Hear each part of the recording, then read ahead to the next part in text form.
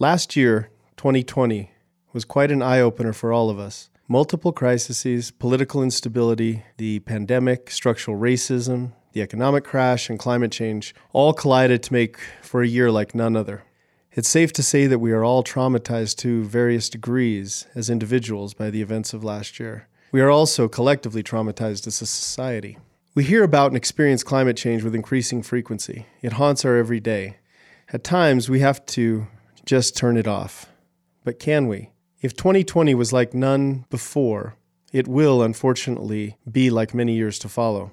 2021 is the third year of the Taos Land Trust podcast. We've talked a lot about climate change over the past 3 years, but this year our focus will be entirely on climate issues. What do we face here in New Mexico and in the Southwest, and how can we adapt? Increasingly, and core to our mission at the Taos Land Trust, we are committed to helping our community and our region adapt to climate change. This year, 2021, we will explore the challenges we face and move on to solutions and adaptations that are available to us. I hope you'll join us this year.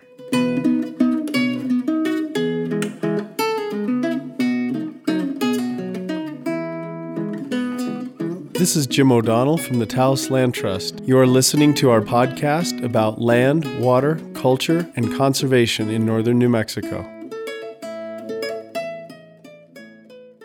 A longtime environmental journalist based in Albuquerque, Laura Paskus' coverage of environmental issues has appeared in a wide range of publications, including the Santa Fe Reporter, High Country News, KUNM, and others. Laura is the producer of New Mexico in Focus's series Our Land, New Mexico, Environmental Past, Present, and Future. In 2020, Laura published her first book, At the Precipice, New Mexico's Changing Climate. I consider Laura to be an expert on New Mexico climate issues and particularly on water, and I associate Laura very much with the state of the Rio Grande, our main river in the state. So, Laura, thank you for joining us. Hi, Jim. Thanks for having me on the show. I appreciate it. Yeah, I appreciate you taking the time. And I want to say, first of all, congratulations on this book. I know what it's like to write a book, and this is an awesome book. And yeah, congratulations. Thank you so much. So we're recording this today on Tuesday, February 23rd.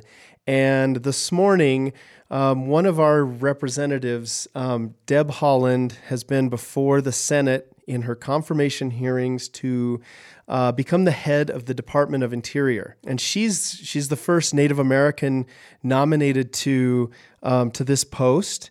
And she's faced some tough questioning, some tough criticism. And I think you've been watching the hearing, and I'm really curious what your takeaway is so far.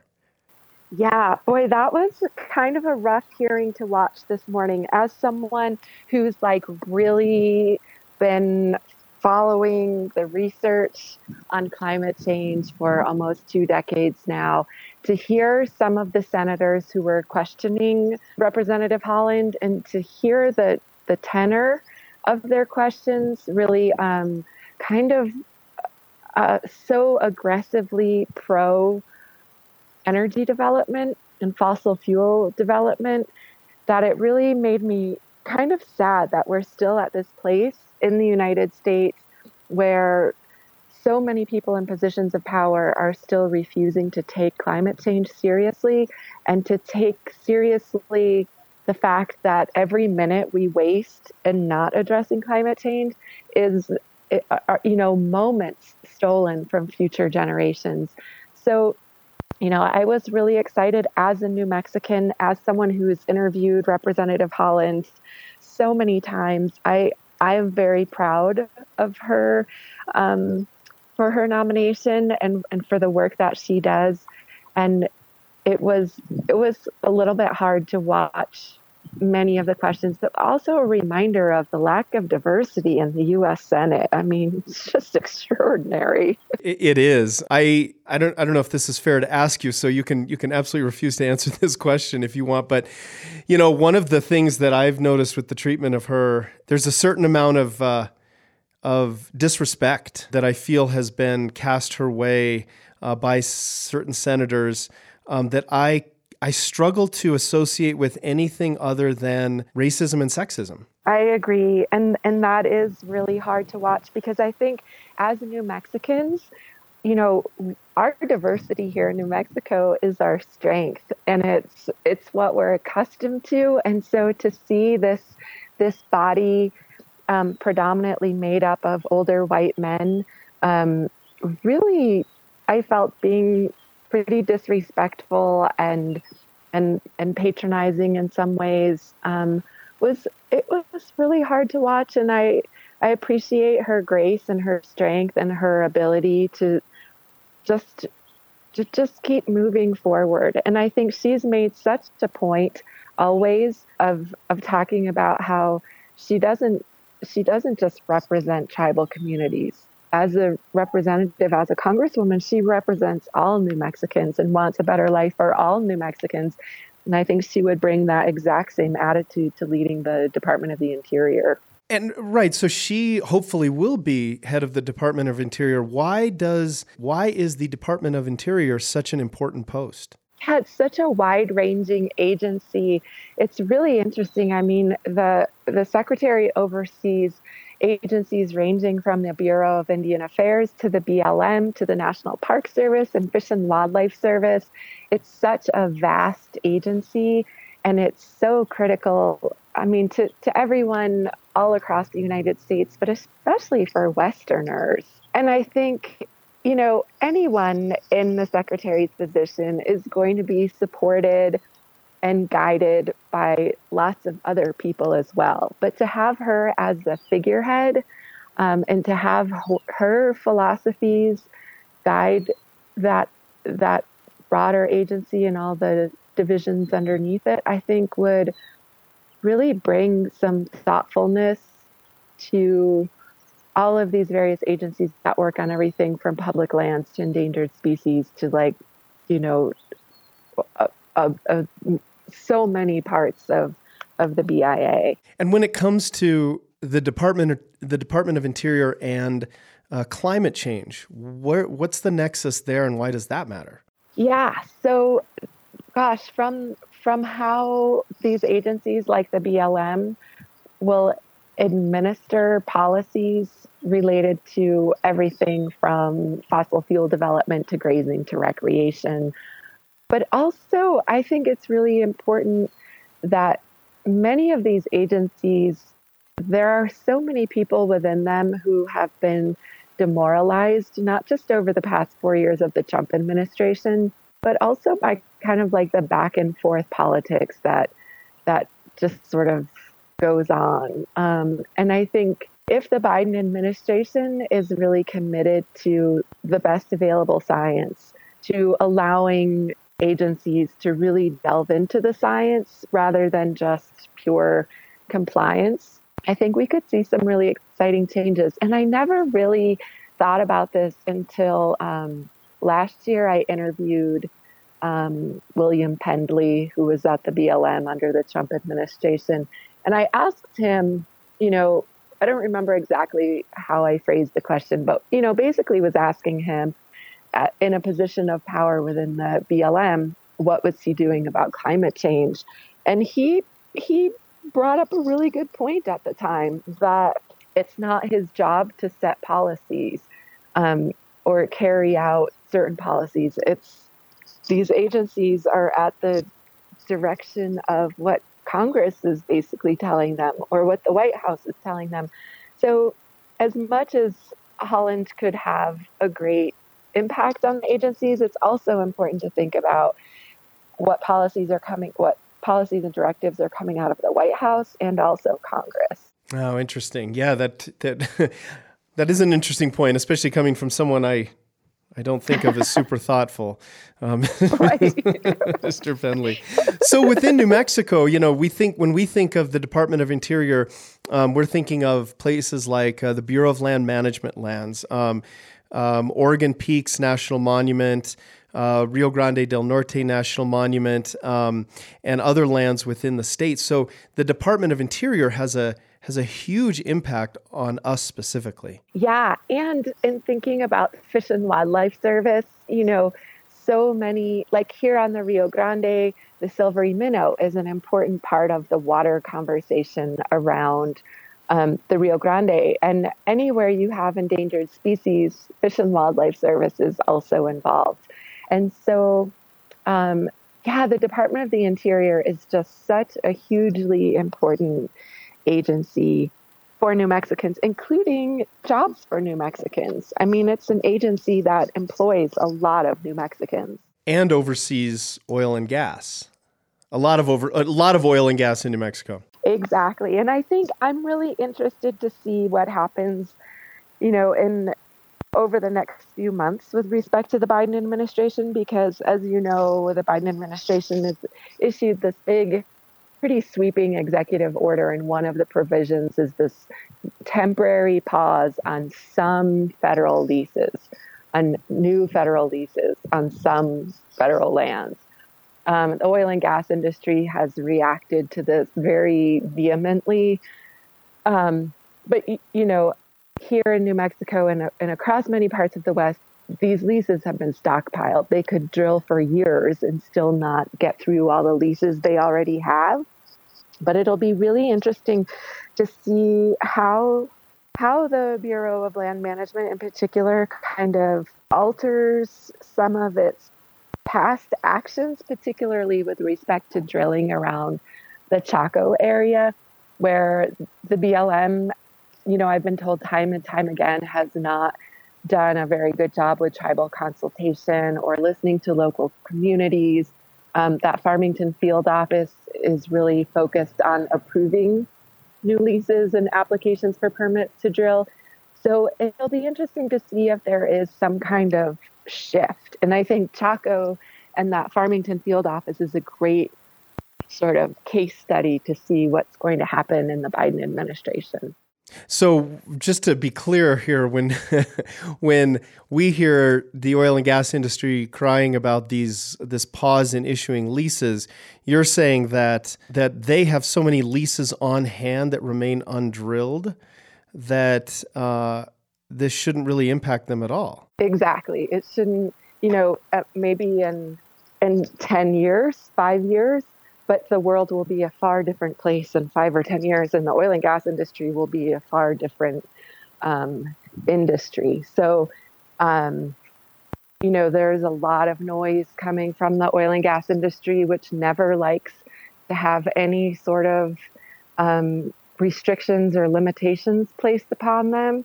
But I've never understood the reluctance of states and federal agencies to regulate them and to hold them accountable for everything from how they profit off of public resources to how they leave the public to oftentimes fund cleanup of pollution. So, I think this is it's such an interesting time to be alive and to be paying attention to things like economy and the environment. Yeah, right. Yeah, I think that the excuse that we often hear is that, well, oil and gas will up and move to Texas if we start to regulate them, and that'll mean a loss of thousands and thousands of jobs in New Mexico. Why would the oil and gas industry go to Texas if the resource is here? Yeah, that's a great question. So, as your listeners likely know, the resources of the Permian Basin underlie Texas and a portion of New Mexico. And in Texas, which doesn't really have federal lands or very, very many federal lands, so they're drilling on private lands. So they don't have some of the same issues. Whereas here in New Mexico, they have to get certain approvals at very low cost with very little oversight. And so, there are a lot of the resources in Texas, but they're going to drill where they can make money. And if they can still make money on the New Mexico side of the border, they will continue to do that. Yeah, I'd like to come back to the oil and gas issue later in our discussion because there's a lot there and a lot going forward in terms of the solutions that we may want to look at for climate change here in New Mexico. So I'd like to revisit that, but I'm really curious, just kind of going back to your book and climate change in general right now, like what impacts are we seeing right now? Yeah, that's such a good question, especially as I'm sitting at my back patio on February 23rd and the sun is like beating down on me. um, so, since the 1970s, New Mexico has experienced a more than 2-degree Fahrenheit increase in temperature. And that's, the average annual temperature. So we're always going to have fluctuations. There's always going to be a cold snap or a dry year or a wet year.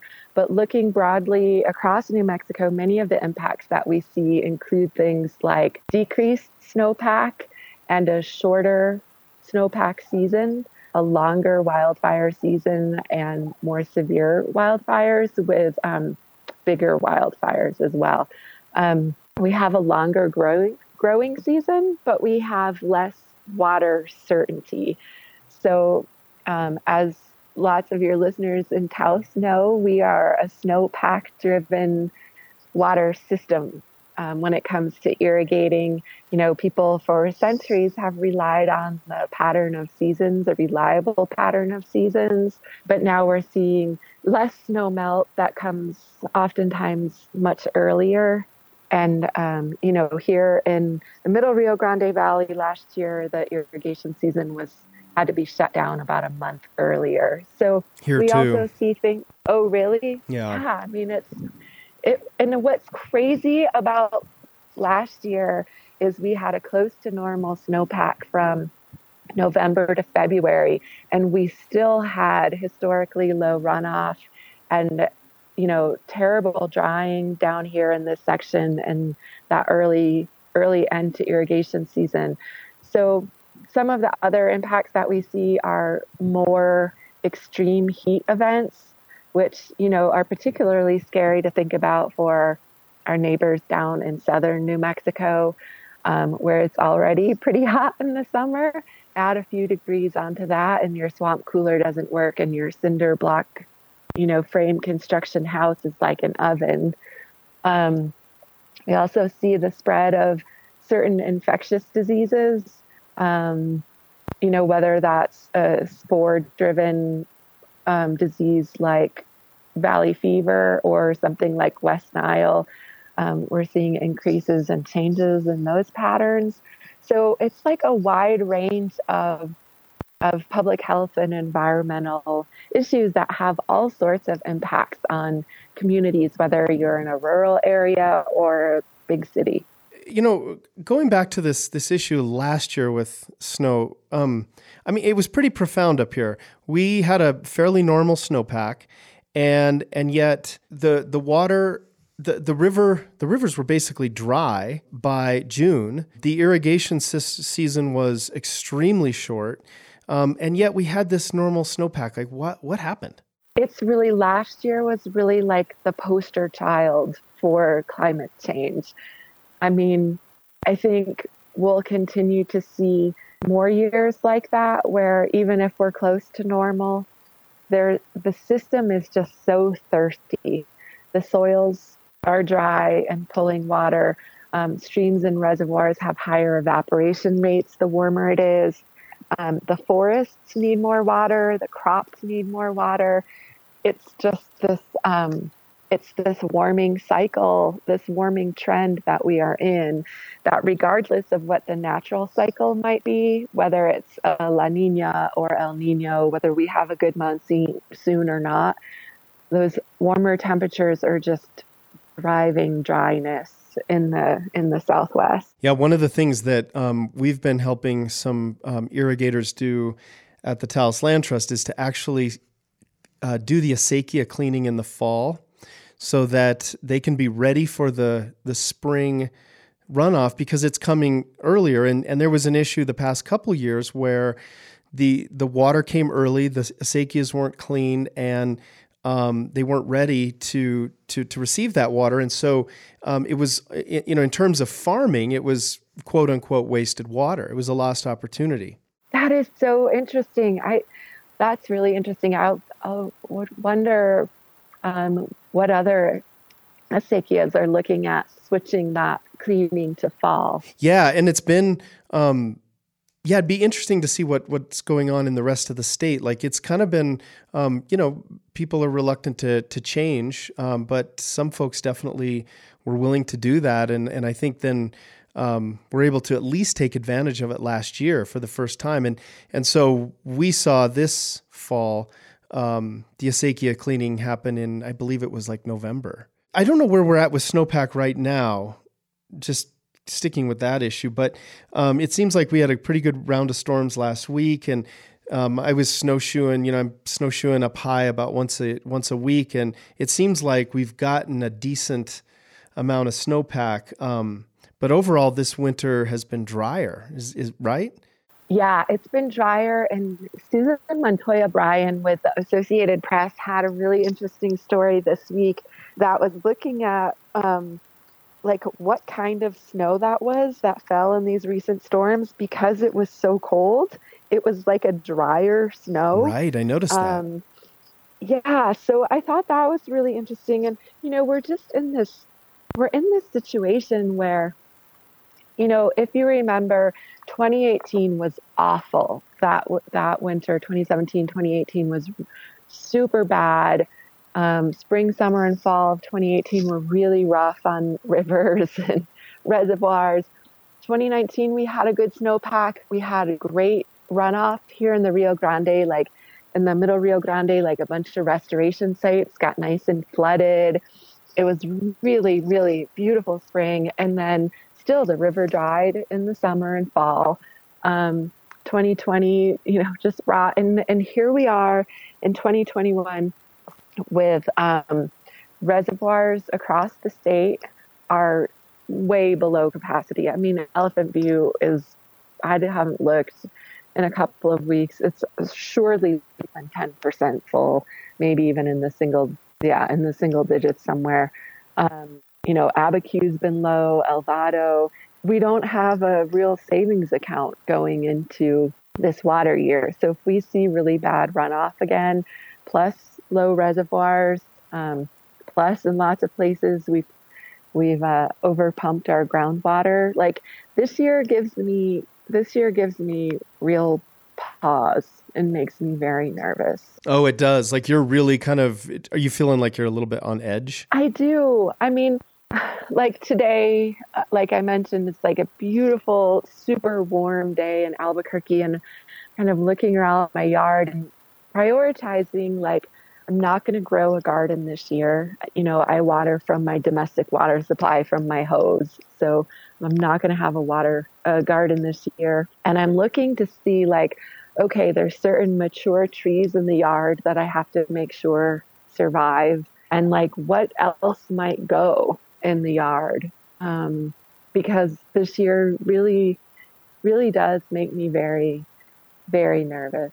Yeah, that's interesting. And I think, speaking of that nervousness, one of the themes that kept coming around to me in your book, and we're talking to Laura Paskus, the author of At the Precipice, New Mexico's Changing Climate.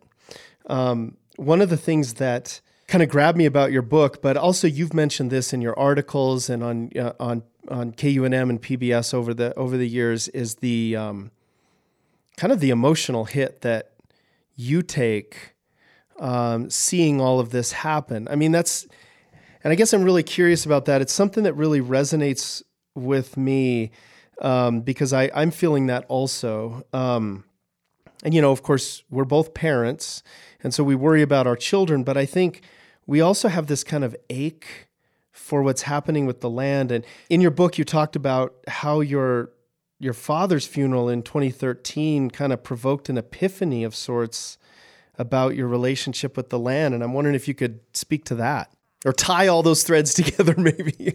Yeah, I think, whether you're like a water manager or a science writer, I feel like there's been this push in the last however many decades that, if you want to be taken seriously and be considered like a reliable source of information, you better only be super professional and stoic about it. You shouldn't exhibit feelings about the issues you cover, and you shouldn't be open with your readers or your audience or other people about your feelings about these like professional issues. And I think early on in my career, when I was trying very hard to be, taken seriously as a journalist, I maybe followed that line of thought for a few minutes. But I think it's not realistic. Like, I can give you all the scientific facts about climate change or about any particular environmental issue, but it's only fair to readers to also be honest about how some of this stuff makes me feel, or makes my sources feel, or makes people who are experiencing these changes in the West feel.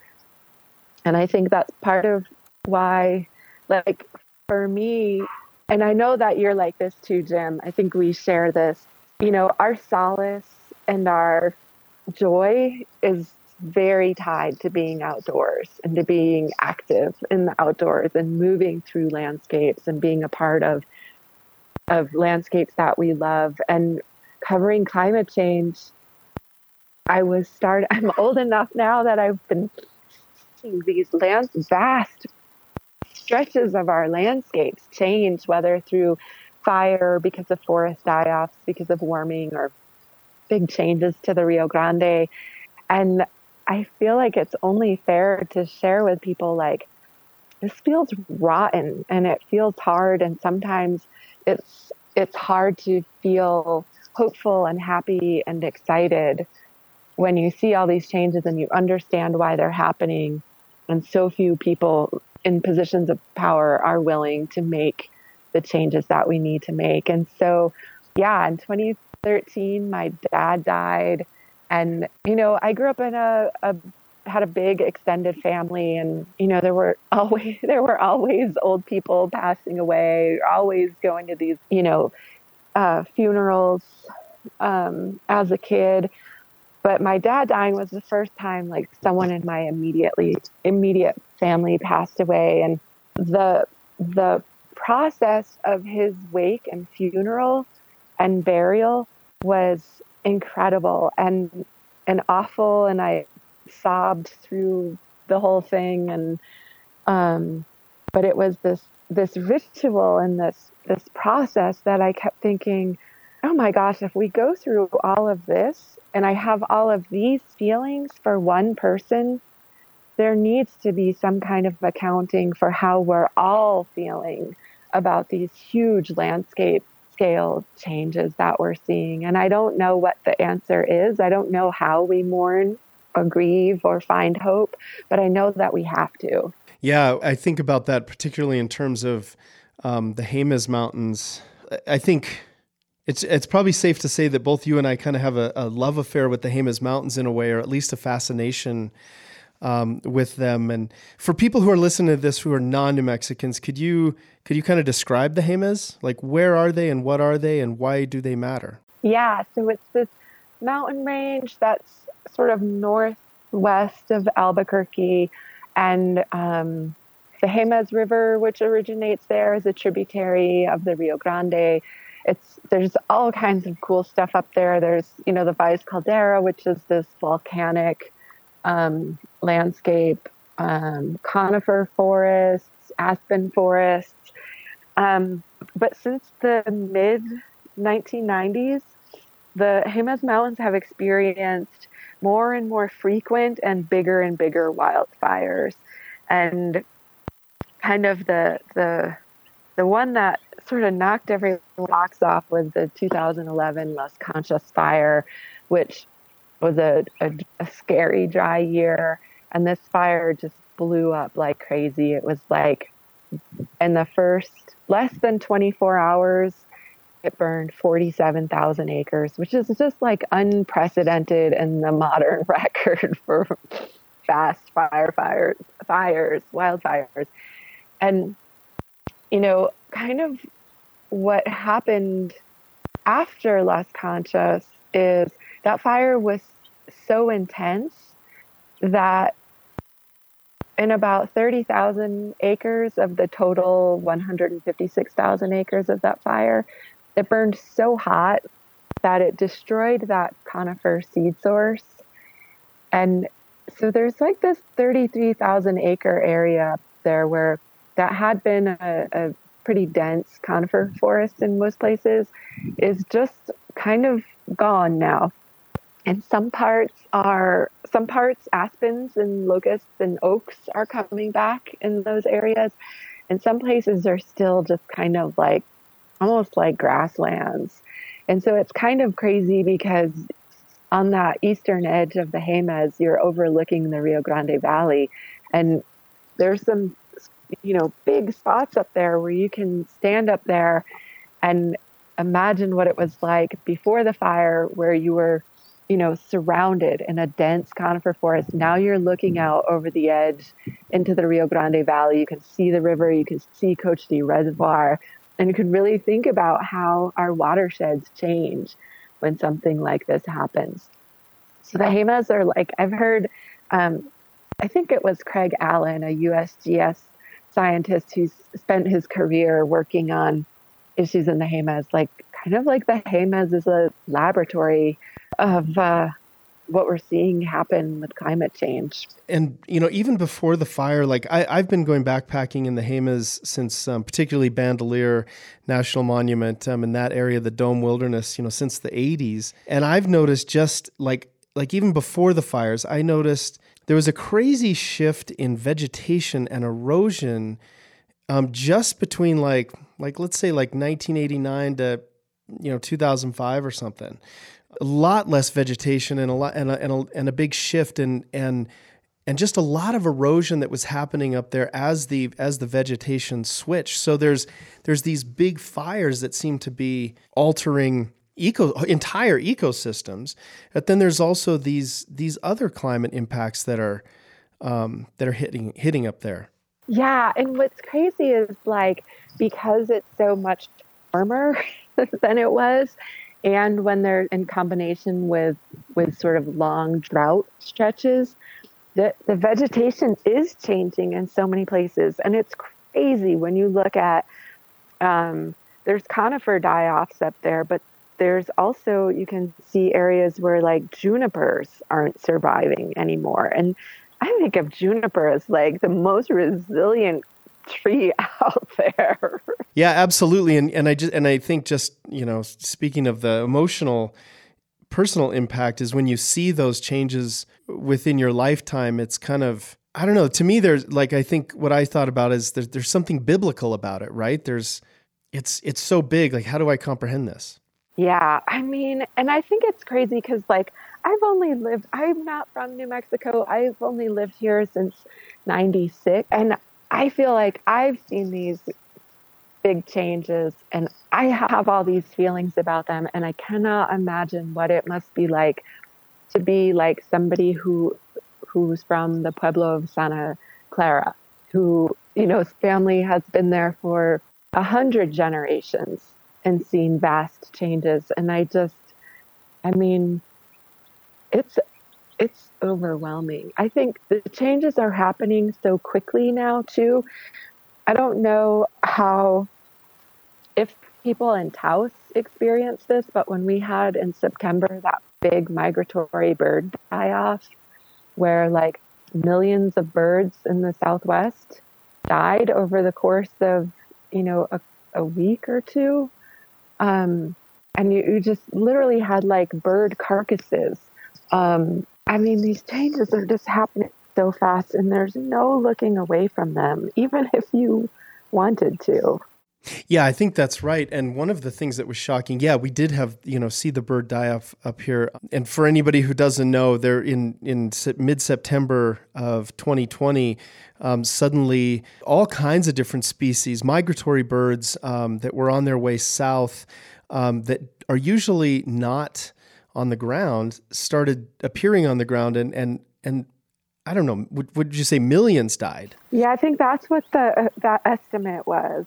Yeah, and what the researchers have found so far is that most of them were emaciated. They were starving due to a lack of insects because most of them were insectivores. And, some folks are saying that, well, the huge fires that were in California, Colorado, those kind of things last summer, that decimated millions and millions of acres of forest land, had such an impact on in insect species that these birds didn't have anything to eat. So you have this like confluence of all these climate crises, and then the birds make it really like right in your face. Yeah, I know that was a crazy story to, Algernon Demassa down at the Las Cruces newspaper, I think, was the first person to write about it. And then just covering that was like so shocking to get these reports from all over the state.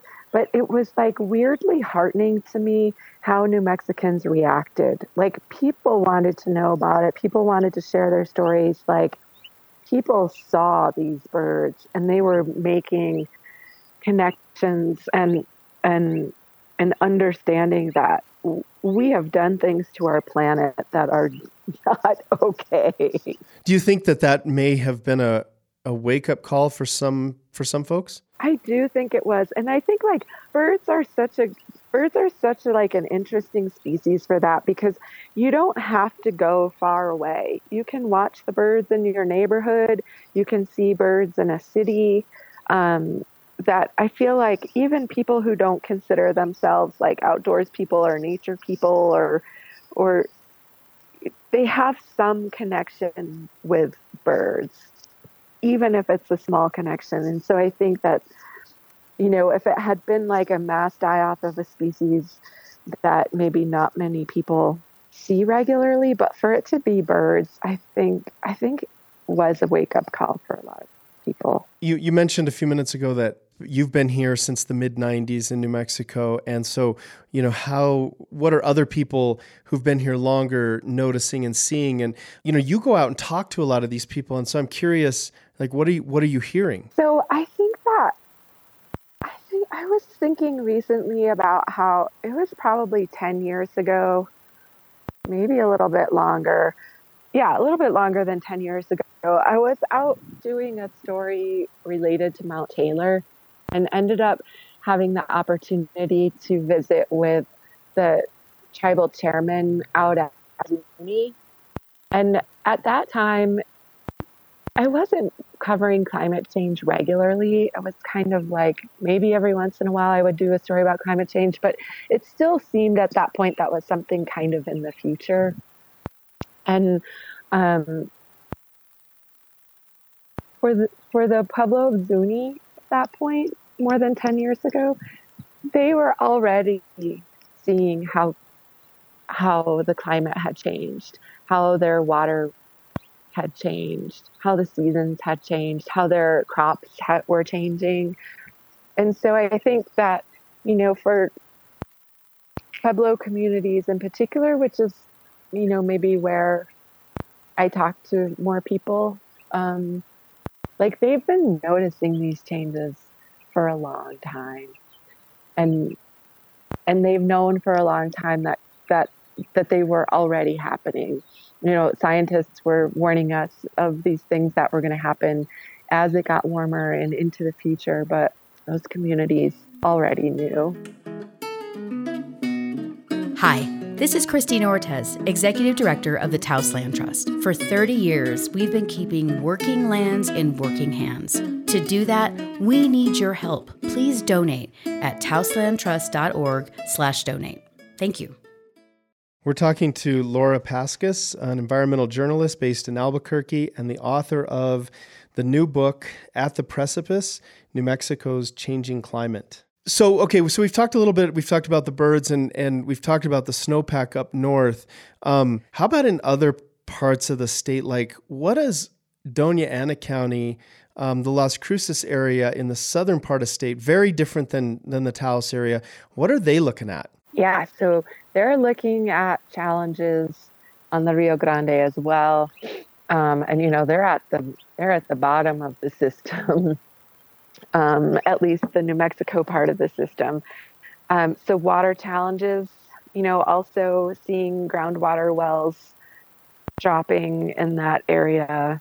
But I think one of the things that concerns me the most for southern New Mexico is this idea of the rising temperatures over time, but also extreme heat events. And I never really thought about this because I don't live in Doña Ana County, but somebody with the city of Las Cruces was talking to me a couple of years ago about how, the construction codes for, whether it's county or city or whatever, a lot of people live in cinder block and frame homes, and most people still have swamp coolers. And once your house reaches above a certain temperature, like your swamp cooler just doesn't really work anymore. Oh, really? Yeah, it only works up until a certain, like the system only works up to a certain temperature. And so, if it's 105 or 110 outside and you're trying to run your swamp cooler, there is no way you can cool your house to a point where it's comfortable or safe to be inside. And so thinking about the thousands of people who live in homes that are unsafe in the summertime is really overwhelming and scary to think about, especially now that so many of us now with the pandemic spend almost all of our time at home.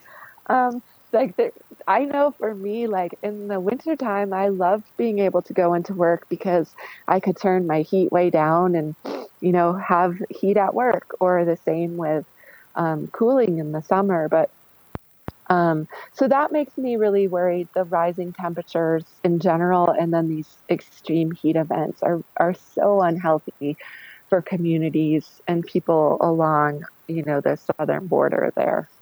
And Las Cruces is one of our fastest growing areas, right? Yeah, I mean, and a lot, it's Santa Teresa, and that whole area is very, very busy, growing. And it's really worrisome to think about, because then you also don't want to be thinking about people having to have air conditioning, because that requires more electricity, which contributes to greenhouse gas emissions. So, yeah, that's a pretty overwhelming issue to think about. It is. And I think, that ties in with a concern I guess I have of, with rising sea levels, we're going to see people along the coast needing to move. I've seen estimates of 50 million, 100 million, 170 million Americans potentially on the move over the next 50 to 100 years. And there just doesn't seem to be any planning being done for any sort of mass migration of people, right? So all of these issues of climate change, the heat, the water, all of these things that impact New Mexico, how does that impact development? Like how do we, if people start coming here from the coast, how do we handle that? Yeah, we have to handle it thoughtfully and graciously, I think. Two things that humans are not always good at being: thoughtful and gracious, especially when it has to do with new people coming in. I think nobody likes to think about this and nobody likes to hear it, but I think that we need to start learning how to live with so much less. We don't need giant houses. We need to pare down so that we can be nimble, and so that we can be communities of mutual aid for one another. And that's going to be a really tricky thing to think about, because we do have limited resources in New Mexico, and we have limited water. But I think if we were thoughtful, we could think about ways to accommodate larger population centers. But it would require thinking a lot more carefully about how we use our resources and how we build our cities, how we take care of one another, how we protect our resources at the same time that we're trying to support human communities. And we are definitely not there as Americans and planning for any kind of climate migration. You're absolutely right on that. One of the things you point out in your book is that in New Mexico, we have our cities, and then we have our agriculture as water users, and you point out that I think it's 85% of the water use in New Mexico is agriculture. The cities are more efficient. So is there something that we need to be looking at with our agriculture to reduce our water usage? Yeah, and I know this is like a really hard conversation for us to have as New Mexicans, but we do need to think about what crops we're growing and where and when, and thinking about our water systems and how we share water. I know in northern New Mexico, there is a long tradition of shortage sharing, and I think we need to implement those lessons across the board, but we do need to have some honest conversations about ag, especially in a state that has such high food insecurity rates. I think we have to acknowledge the fact that agriculture uses so much water, and yet so many people in New Mexico are hungry. So what are some of the big changes and small changes that we need to be making and looking at moving forward? Yeah, and we're definitely going to, over the course of the year on this podcast, talk to some people who are working on those issues. So it is, it's February 23rd, like I said, when we're recording this podcast. The New Mexico State Legislature is in session. What's happening as far as climate change and oil and gas and and dealing with some of these issues that are being battled out in the New Mexico State Legislature right now? Yeah. So this year, Representative Stansberry and Representative Rubio have introduced, can't remember the bill number, but like the Climate Solutions Act, which includes like a really wide array of different provisions, including codifying the governor's emissions reduction goals so that they can't just be wiped away by a future governor. Supporting frontline communities that would be transitioning away from fossil fuels and figuring out how to support those workers in those communities, setting up a task force, really wide-ranging, really pretty exciting legislation and conversations. And I was, again, similar to the hearing this morning for Representative Holland, so disheartened to hear some of the comments by not just the oil and gas industry who provided public comment, because you expect them to comment in their own good, right? But comments from some of the legislators who either don't understand climate change or are unwilling to understand. Some of the comments reminded me of conversations that we were having more than 10 years ago during the Richardson administration, when the Richardson administration was trying to move forward on some climate change initiatives. And people kept saying things like, well, New Mexico can't do much. And even if we make these, it's always framed in terms of sacrifices. If we make these sacrifices and cut our emissions and do something about climate change, well, India and China are going to keep polluting. And I heard that same argument yesterday morning. And it just really, I don't know if they know that argument works on people and so they keep using it, or but the unwillingness of many legislators to think about a better future for New Mexico is really it's such a huge bummer, and I think really does a disservice to people, especially farmers. Farmers, like we're talking this year, are facing a bad water year. The Elephant Butte Irrigation District has already told people they should anticipate the possibility of a zero allocation. In the Middle Rio Grande Conservancy District, they're asking people to think twice about planting this year. And yet, people say they support farmers. At the same time, they're unwilling to do anything about climate change. And I just think, you've really got it wrong there, buddy. Right, exactly. Well, and to me, it seems like some missed opportunities, right? Like, we've talked for my whole life about diversifying New Mexico's economy, and I'm nearing 51 years old. And I think dealing with climate change offers us a really big opportunity to deal with, dealing with climate change offers us a big opportunity to shift our economy to something that's more stable and more growth oriented in a positive way. And so there seems to me, I mean, do you think there's a lost opportunity there if we don't? Oh my gosh, yes. And I think everybody, including the oil and gas industry itself, sees the writing on the wall that greenhouse gas emissions are a problem, that regulations need to increase, that economies worldwide need to shift away from a dependence on fossil fuels. All of these things are happening. If you look at the global forecast for the oil and gas industry, McKinsey, the consulting firm McKinsey, put one out last year.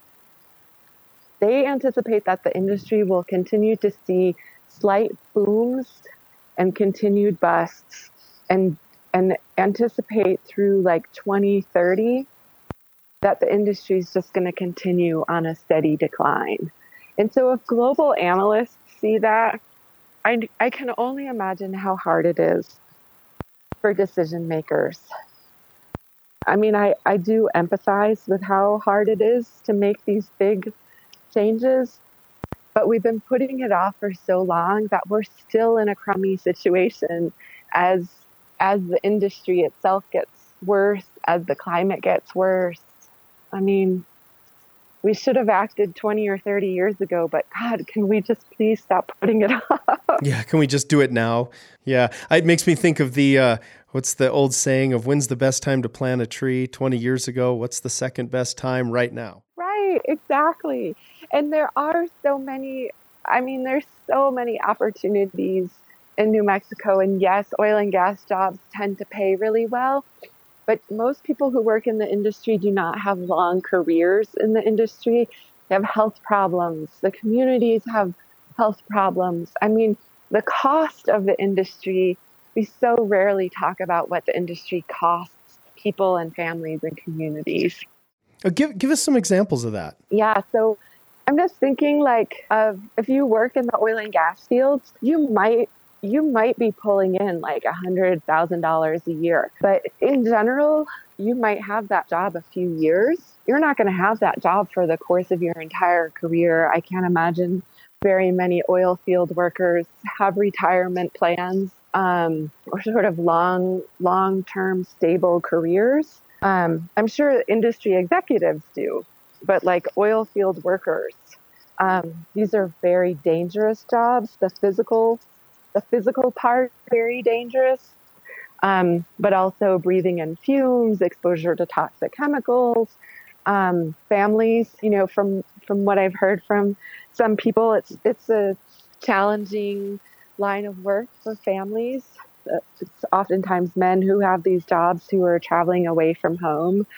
The communities that are close to oil and gas wells, suffer from exposure to chemicals from flaring, water pollution. Then there's accidents, whether that's spills or explosions. Then you think about the long-term environmental impacts as well, and then the greenhouse gas emissions and how that's affecting the Earth's atmosphere and climate. I mean, those are a lot of risks and a lot of expenses for, however many people who earn enormous profits off this industry, magnitudes more suffer from the impacts of the industry. Yeah, and I think, going back to your statement about we should have done something 20 years ago, but why can't we just do it now? Is I think one of my concerns going forward is with the oil and gas industry collapsing and with climate change, gaining steam, so to speak. At some point, we're going to be in an emergency situation where we need to make big, difficult choices extremely fast, and they're going to be really painful. We could begin to implement those changes slowly and less painful now, but the longer we wait, the more painful making those changes are going to be. And I mean everything from like building codes to oil and gas. Yeah. I mean, I wonder sometimes if other people our age are like realizing, oh my gosh, like these decisions need to happen and we need to make them and we need to steer these big changes and for whatever reasons we're just failing to do that. Um, I would assume it's been many years since I've seen your kids, but I would imagine they're similar to my kid and like they're kind of over grown ups and not in that like way that we were when we were younger. They're like over grown ups in that like, wow, you guys can't even control school shootings, never mind, runaway climate change. Like, get out of our way. You're useless. Oh, I could not agree more. I have a 17-year-old daughter, well, same age as yours, and they knew each other when they were little. And then, the two boys who are 13, and I could not agree more. Like the conversations I have with them is just exactly what you were saying. Like they are over us, and they're like, they don't have necessarily faith. They definitely don't have faith in our grandparents to deal with anything. And I noticed, my daughter, after Biden was elected, her attitude was not as thrilled as mine. She was definitely like, okay, this is a huge improvement from Trump. She loves Kamala Harris, those kind of things. But she was also like, basically like people in their 70s and 80s, like we can't really trust them to do the right thing. We have the same conversations in our household. The other conversation my son and I had, one of my boys, Elon specifically, the other night was he was really expressing at age 13 how he feels overwhelmed by everything that's going on. And he kind of almost to a certain extent doesn't want to know. He's like, man, I shouldn't be having to deal with at age 13, the things that you guys couldn't fix. That was really a punch in the face. Yeah, it is. It's so upsetting to think of how their lives are, I mean, so different. Their potential futures are so different. And their outlooks, it's really disheartening. Yeah, it is. It is. And so going from disheartening to hope, is there any space for hope? Like, is there room for that? And what does having hope depend on? I keep saying this, and I really believe it's true that despite all of those challenges that we've been talking about for the last hour, there is no place I would rather be facing the future than here in New Mexico. We have, so many examples of communities that have survived climate changes, that have survived, vast historical disruptions. We have examples for how to live sustainably in the desert if we would pay attention to them. We have stories passed down along countless generations of how to survive and thrive and take care of the landscapes and the waters and wildlife and one another.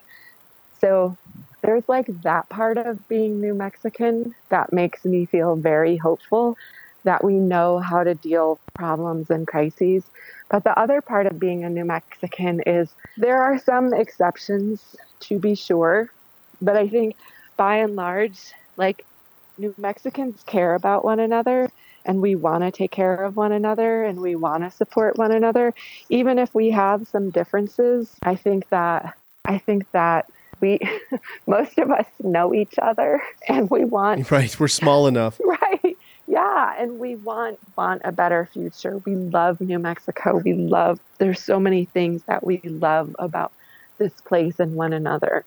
But that's where I find hope, and that's why, there's no place in the world like New Mexico, and the people of New Mexico are extraordinary. I could not agree more. So what's next for you? Like, what does the next year or two look like for you? That is such a good question. I don't know. So these days I work at New Mexico PBS, and we have a monthly show that looks at different environmental issues around the state. The past year and a half or so, I've been focused really intently on covering the military's contamination of groundwater with PFAS, the sort of toxic forever chemicals. And that's going to be and continue to be kind of an emerging issue in New Mexico. But I also, like today I have, these open documents on my computer where I'm like working on a story about PFAS and working on a story about climate change and another story about PFAS. But I do have one open document where I'm trying desperately to write a poem. So I'm hoping. Oh, wow. I'm hoping that not everything is bad news. Yeah, I mean, I think this year is going to be really interesting politically and climatically. So it'll be an interesting year. Yeah, for sure. We should definitely revisit this conversation in about a year and a half and see because it's going to be a big year. Yeah, and I feel like I know these conversations seem so depressing, and I know that people in Taos and people listening, already have so many connections to the landscape and the waters and one another. But I really think that that's where we find hope, and that's definitely where we find joy. And that's all very, very good and worthwhile. Yeah. On that note, we've been talking to longtime environmental journalist Laura Paskus. You can watch her work on New Mexico PBS, New Mexico in Focus, Our Land, New Mexico, Environmental Past, Present, and Future, and her new book, At the Precipice, New Mexico's Changing Climate, from the University of New Mexico Press. Yeah, Laura, thank you so much for taking the time. Thank you, Jim. It was awesome to catch up with you. You've been listening to the Taos Land Trust podcast. This podcast was produced and recorded by Jim O'Donnell, edited by Brett Tomeden. If you'd like to support this podcast, please visit www.taoslandtrust.org. This is Jim O'Donnell for the Taos Land Trust. Thank you for joining us.